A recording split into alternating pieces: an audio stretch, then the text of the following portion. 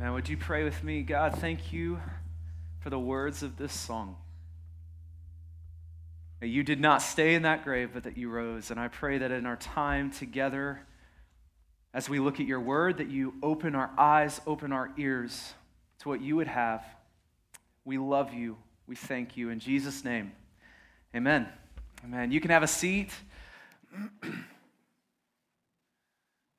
Guys, thank you for leading us. And you're right, that was country. And I don't think you need to apologize for that. Well, today we begin a new series on the book of James. And so over the next several weeks, we are going to look through the book just little by little. We're going to walk through this book. It's one of my favorite books. Next week we start in chapter 1. But this morning, what I want to do is set some context. We're going to look at James the person. More specifically, we're going to look at a moment in James' life that changed everything for him. And what we're going to do is we're going to look at something that will serve as our foundation for us as we look at James over the next coming weeks. Now, I don't know if you can see this. Do you know what this is? There you go. It's actually the hinge to our door. We actually need this hinge. I took it off last night. My wife was saying, "What are you doing?" This is a hinge. Now, if I were to come to your house and remove all of these off of your front door, what would happen? It would fall over. It would be a useless door. You would no longer have a door. You would have an opening and a piece of wood, right? This is an important, valuable piece to your door. Well, today, we're going to talk about the hinge of the book of James. We're going to come back to this a lot. We're going to talk about the hinge, not only for the book of James, but for the person of James. And not only for that, we're going to talk about the very hinge of our faith as a whole. Webster's dictionary defines hinge, when it's used as a verb, as to be contingent on a single point or object. And this morning, we're going to talk about that single object on which everything hinges, everything hangs. All right, are we ready? You would expect, since we're starting James, that I would ask you to open to James. You would be wrong. Let's open to 1 Corinthians this morning. We're going to be in 1 Corinthians chapter 15. And while you're getting there, Paul is in the process of making a case to the church in Corinth. He's talking to this church. He's about to set out a case. But before he does, he lays out a foundation for them. He lays out a foundation for them. He gives them a hinge. And let's start in verse 1 of chapter 15. It says this, "Now I would remind you, brothers, of the gospel I preached to you, which you received, in which you stand." He stops and he says, before we go any further, remember the gospel that I've told you about. Remember the good news that I've told you about, because everything hinges on this, and it's on this you stand. And then he continues, not only that, but in verse 2, "And by which you are being saved, if you hold fast to the word I preached to you, unless you believed in vain." Now, we need to unpack that a little bit. What's that about? Believed in vain. I thought that if we believe that we are saved, right? But here, Paul's saying, unless we believe in vain.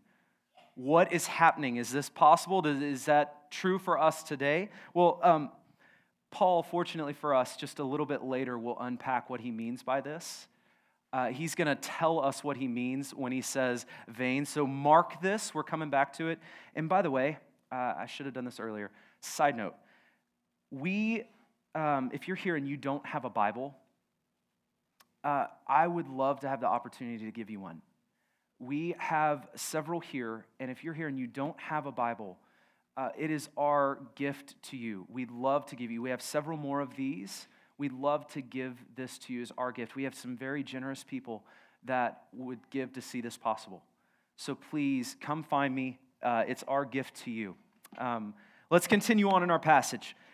Verse 3. "For I delivered to you as one of first importance what I also received, that Christ died for our sins in accordance with the Scriptures, and that he was buried, and that he was raised on the third day in accordance with the Scriptures. He says, I'm about to tell you the first importance. This is not an add-on.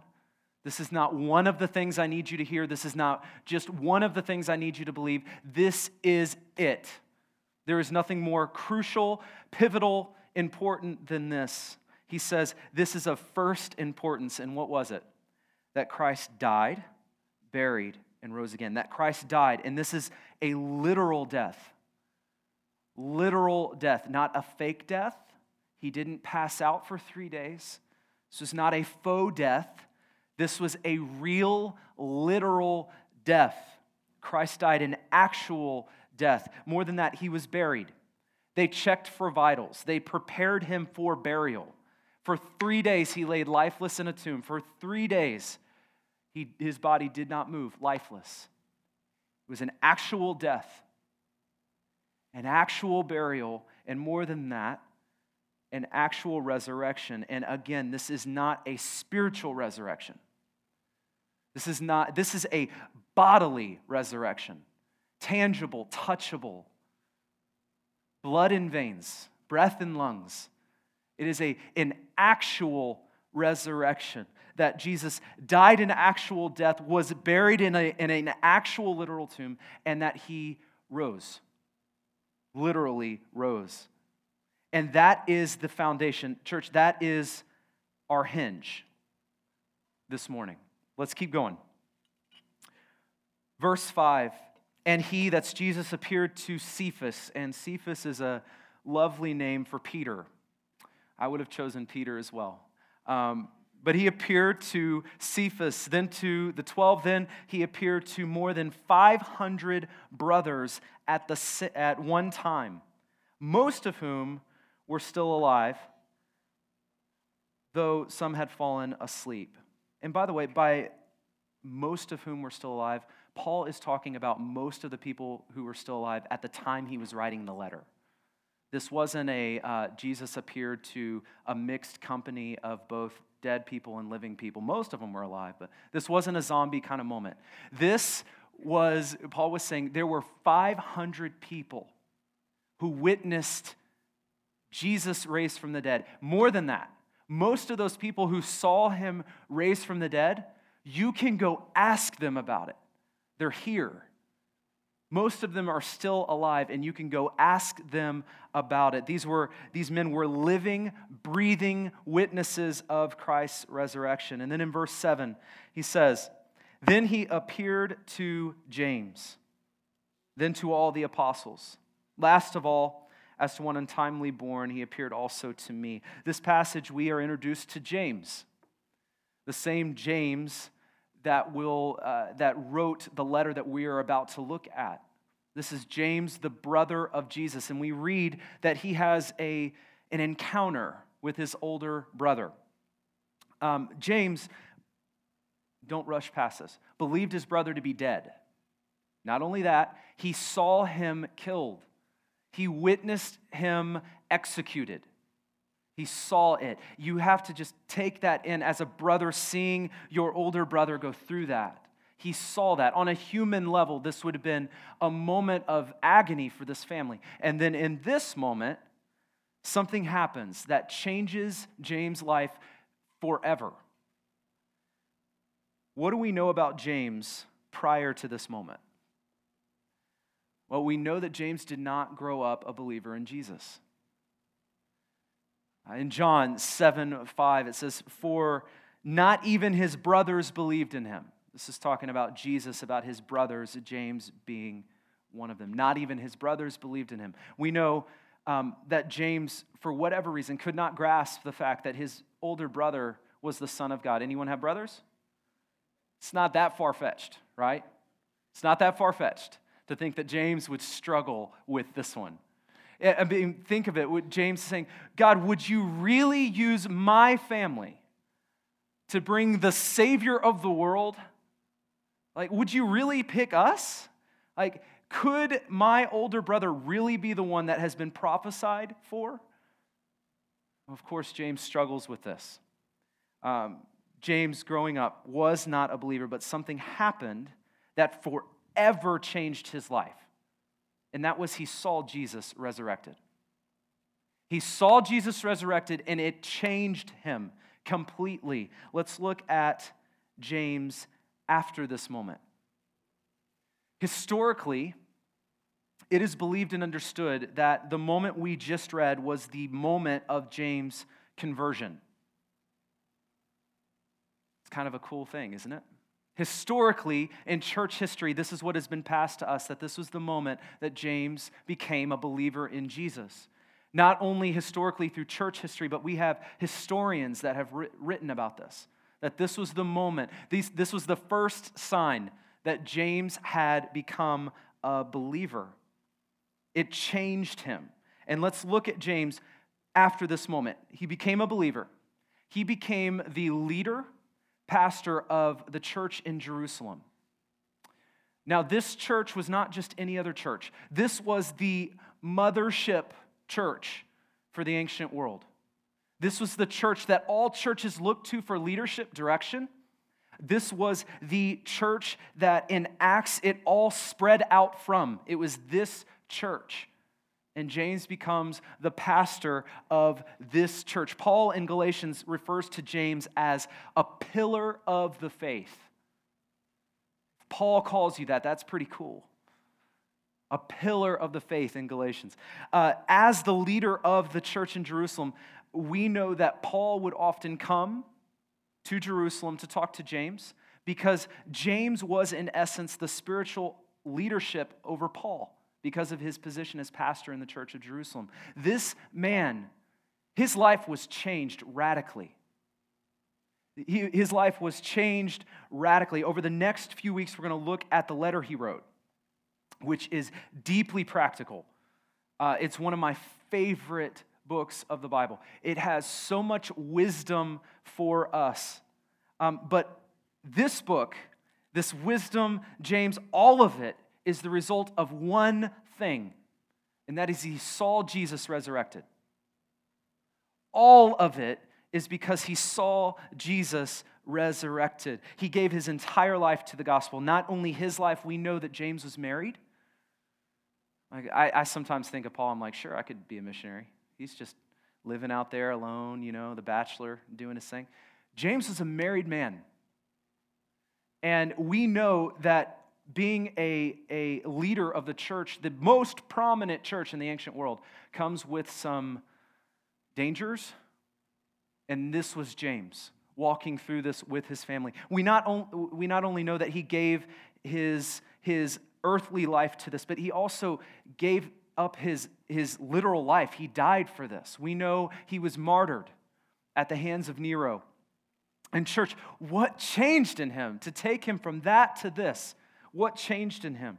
It was the resurrection of Jesus. When he saw it, it changed his life and set his life on a different path. And by the way, one of the most, I believe, the most powerful proofs that Jesus was exactly who he said he was and did exactly what he said he would do is that his own flesh and blood brother would attest to it and then die for it. That to me, it just shakes me to think about that. That James went from unbelief to a radically committed follower of Jesus into his mission in a moment. In a moment, because he saw Jesus resurrected. Because the truth is that everything we have, everything we believe in, everything we hope for is hinged on Jesus and his resurrection. Paul says it like this. He continues on down. Let's go to verse 14. And if Christ has not been raised, then our preaching is in vain, and your faith is in vain. All of this is in vain. All of this is in vain. What I'm doing is in vain. What you're doing is in vain. If Christ had not been resurrected, then we should call it quits. Now, Paul started by using the same word vain, unless you believed in vain. So, church, what does it mean for us to believe in vain? Well, believing in vain is having Christianity minus the resurrection. According to Paul, your faith is in vain if Christ did not rise. That means Christianity minus the resurrection is believing in vain. It is attempting to go through the religious motions of Christianity without a hinge. It's attempting to go through all of the do's and the don'ts and the religious motions without a hinge. And Paul says, your faith, if that's you, your faith is in vain. We preach in vain. We do all of this in vain, if that is you. He continues on in verse 15. We are even found to be misrepresenting God. He's talking about himself, because we testified about God that he raised Christ, whom he did not raise, if it is true that the dead are not raised. For if the dead are not raised, not even Christ has been raised. But hear this in 17. And if Christ has not been raised, your faith is futile and you are still in your sins. Then those who have fallen asleep in Christ have perished. If in Christ we have hope in this life only, we are of all people most to be pitied. If Christ did not raise, then our faith is pointless, in church, that we are still dead, completely dead in our sins. Everything hangs on this. It says we are to be pitied among all people. If Christ did not raise, our faith is as pointless as an unhinged door. It's pointless if he did not raise. There's a book that I love. It's called A Reason for God by Timothy Keller. If you haven't read this book, it's a worthy read, great book. He says it like this: if Jesus rose from the dead, then you have to accept all that he said. If he didn't rise from the dead, then why worry about any of what he said? The issue on which everything hangs is not whether or not you like his teaching, but whether or not he rose from the dead. That is a powerful quote. It all hinges, it all hangs on the resurrection of Christ. And let's continue, verse 20. But in fact, Christ has been raised from the dead, the first fruits of those who have fallen asleep. For as by a man came death, by a man has come also the resurrection of the dead. For as in Adam all die, so also in Christ shall all be made alive. Paul says death, sin came through one man. It has been passed from generation to generation to generation, and we are all participants in that. But the same way that came through one man, life and resurrection came through one man. And through that one man, we are made alive for eternity. So with that in mind, I want to ask a very practical question. Before walking into this room, how many have heard the Easter story? Show of hands. Before walking into this room, you have heard it. Now, I didn't say you necessarily have to, you might not buy all of it, whatever. But you've heard it before you walked into this room. I want to propose something. I don't believe that we have a lack of knowledge problem. I don't believe we have a lack of knowledge problem at all. In fact, Easter is it is the highest attended church service of the year, meaning people who are not connected with the family of God at all, they'll come on Easter, and chances are they're going to hear this message. They're going to hear the resurrection message. So most of our community has, in fact, heard this. It is a well-documented, well-attested historical event. It's a story that has stood the test of time. It stood the test of scrutiny. The History Channel loves to put out documentaries trying to disprove it. Any of you seen these? They try to discredit the resurrection, but it's really hard to believe them, just in all honesty, because it's like right after the Sasquatch, then it's the resurrection, then it's like aliens. So they kind of discredit themselves in that.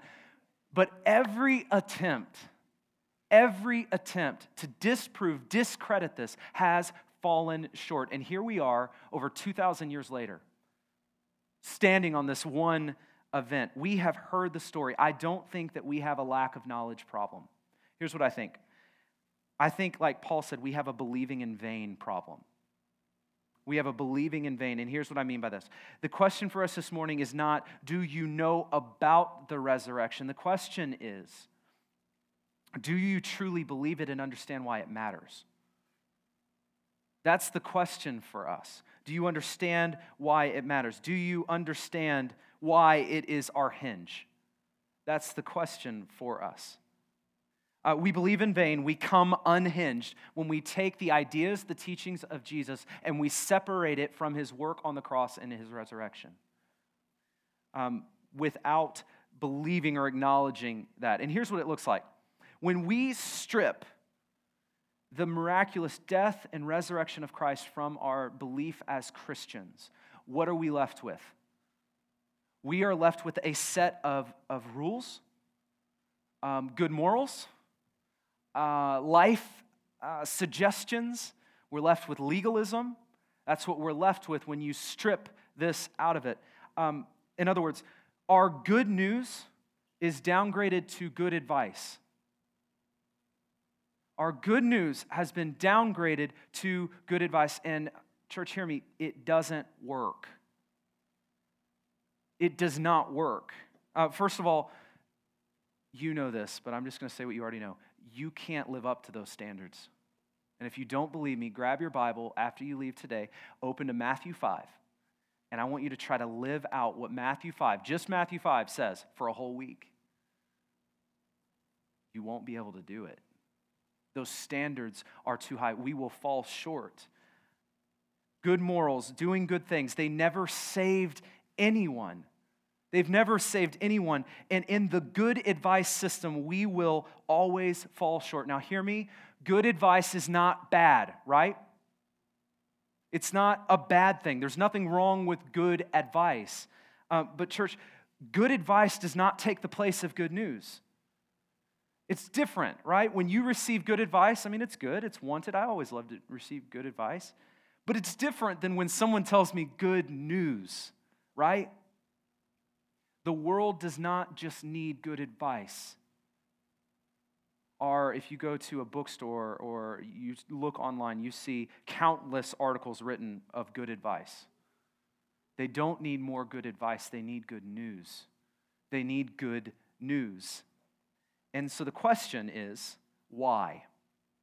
Going back to our question, why? Why does this matter? Why does it all hinge on the resurrection of Jesus? Why? I want to set before you three things. Real briefly, three things. This will, and when I say this, the resurrection of Jesus will change the way you view life. That's number one. We look at James, his entire life's direction was altered by this moment. It wasn't that his belief system changed. That wasn't it. It was that his entire life changed in this moment. The good news of the resurrection is transforming. One of the most prominent themes of the book of James that we're going to look at is true faith works. True faith does, right? True faith does, but it starts at the resurrection, and that those who know Jesus crucified and resurrection will then, by their nature, live differently, walk differently, view the world differently, make decisions differently. It'll change the way you make decisions about your career, about your family. This will mark you as a follower of Jesus. It'll change the way you respond to trials, the way that you respond to things in your relationships. It will change you. And so the question is, has the resurrection of Jesus made an impact in your life? Has it changed your life? Has it changed anything? And again, the point of me saying this is not to say that we need to do good things or accomplish things to gain any standing or favor with God. That is not what I'm saying. That is not what I'm saying. You are saved because of what Jesus has done, not because of what you ever have done or what you ever will do. When God looks at you, he sees, as a child of God, God looks at you and sees the finished and completed work of Jesus, period. But what this means is that God has called you, saved you, set you apart, and prepared good works in advance for you to accomplish. Good works for you to accomplish in your workplace, in your family, in your community, in your school, in your neighborhood, and in your church. Good works have been prepared for you as a follower of Jesus. And the resurrection changes the way we view our lives. It not only changes that, though, it changes the way we view death. It changes the way that we view death. How many have been to a funeral of someone who was a self-proclaimed non-follower of Jesus, an anti-religious kind of person? Somber is a good word for everyone that I've gone to. I'll never forget a funeral I went to. It was a couple years ago, and it was a father. It was a young father who had passed away, leaving behind a wife and I believe 2 kids. The wife and the children were followers of Jesus. They were involved in the church. They loved. They were all in.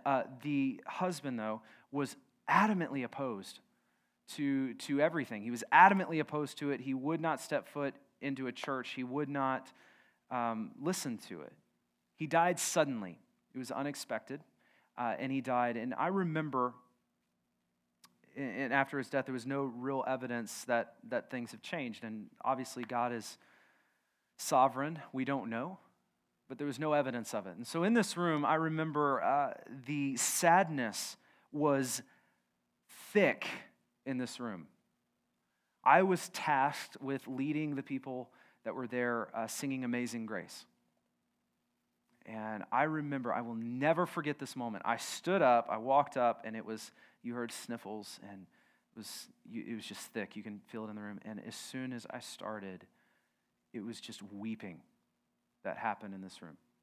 It was just tears, it was sobbing. You couldn't hear the melody of the song over it. It was a moment I will never, ever, ever forget. Now, how many, let's contrast that, have been to a funeral of someone who was a joyous, radically committed follower of Jesus? The mood is different, to say the least. The mood is different.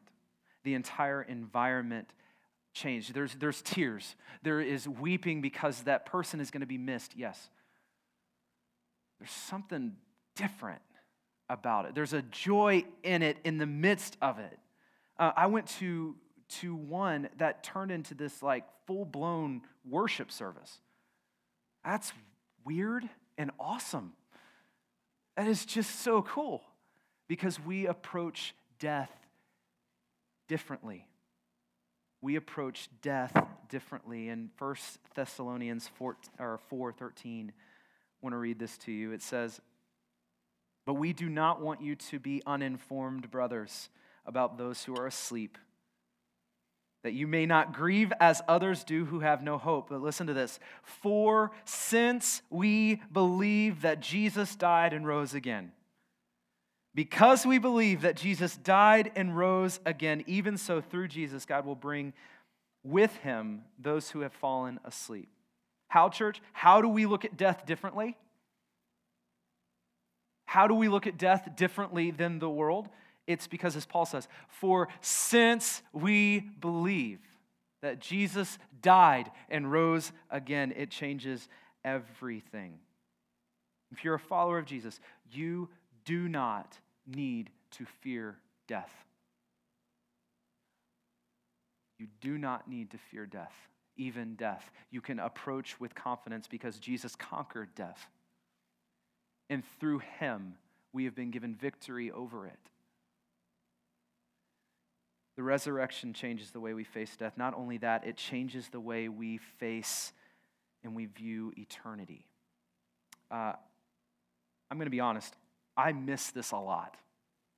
I miss this a lot because the resurrection of Christ matters. Because it is through the resurrection that, hear me, I will one day be resurrected. I don't think about this a lot. I'm not talking about a mystical, magical resurrection. I'm not talking about like the ghost, spooky kind of woo-hoo, or out of the body kind of moment. I'm not talking about that. I'm talking about a literal, actual resurrection A literal, actual resurrection. It was not mystical when my Savior resurrected, and it's not mystical when I resurrect. It is actual, it is literal, that death is not the end. Death is not the end, that at your final breath, because of the work of Jesus, you will then breathe again. I love this band. Their name is Gungor. A long time ago, they wrote a song about the resurrection. They express it like this: "This is not the end. This is not the end of us. We will open our eyes wider. This is not our last. This is not our last breath. We will open our mouths wider." In church, death is not our end, because Christ has risen from the dead. And through him, we will be resurrected with him. This is our hope. This is what we, as Paul said at the beginning, stand on. This is our hope. This is our hinge, that it all hinges on this. And if we don't have this, we're like a broken door with no hinge. We're, as Paul says, useless, in vain, pointless, just like a door without hinges. We are pointless. Our faith hinges on this. Our church hinges on this. The book that we are about to dig into together in James hinges on this. More than that, the life of James himself hinged on this. And so the question is, do we hinge on this morning? The reality is that we not only celebrate the moment that Jesus resurrected, but we celebrate the moment through his resurrection that changed everything. That all of human history before it pointed to it, and that all of human history after it has pointed back to it. It is the moment of which all time, all humanity hinges on. And so the question is, do we hinge on it this morning? And I think this brings us to an absolutely perfect moment to celebrate communion together.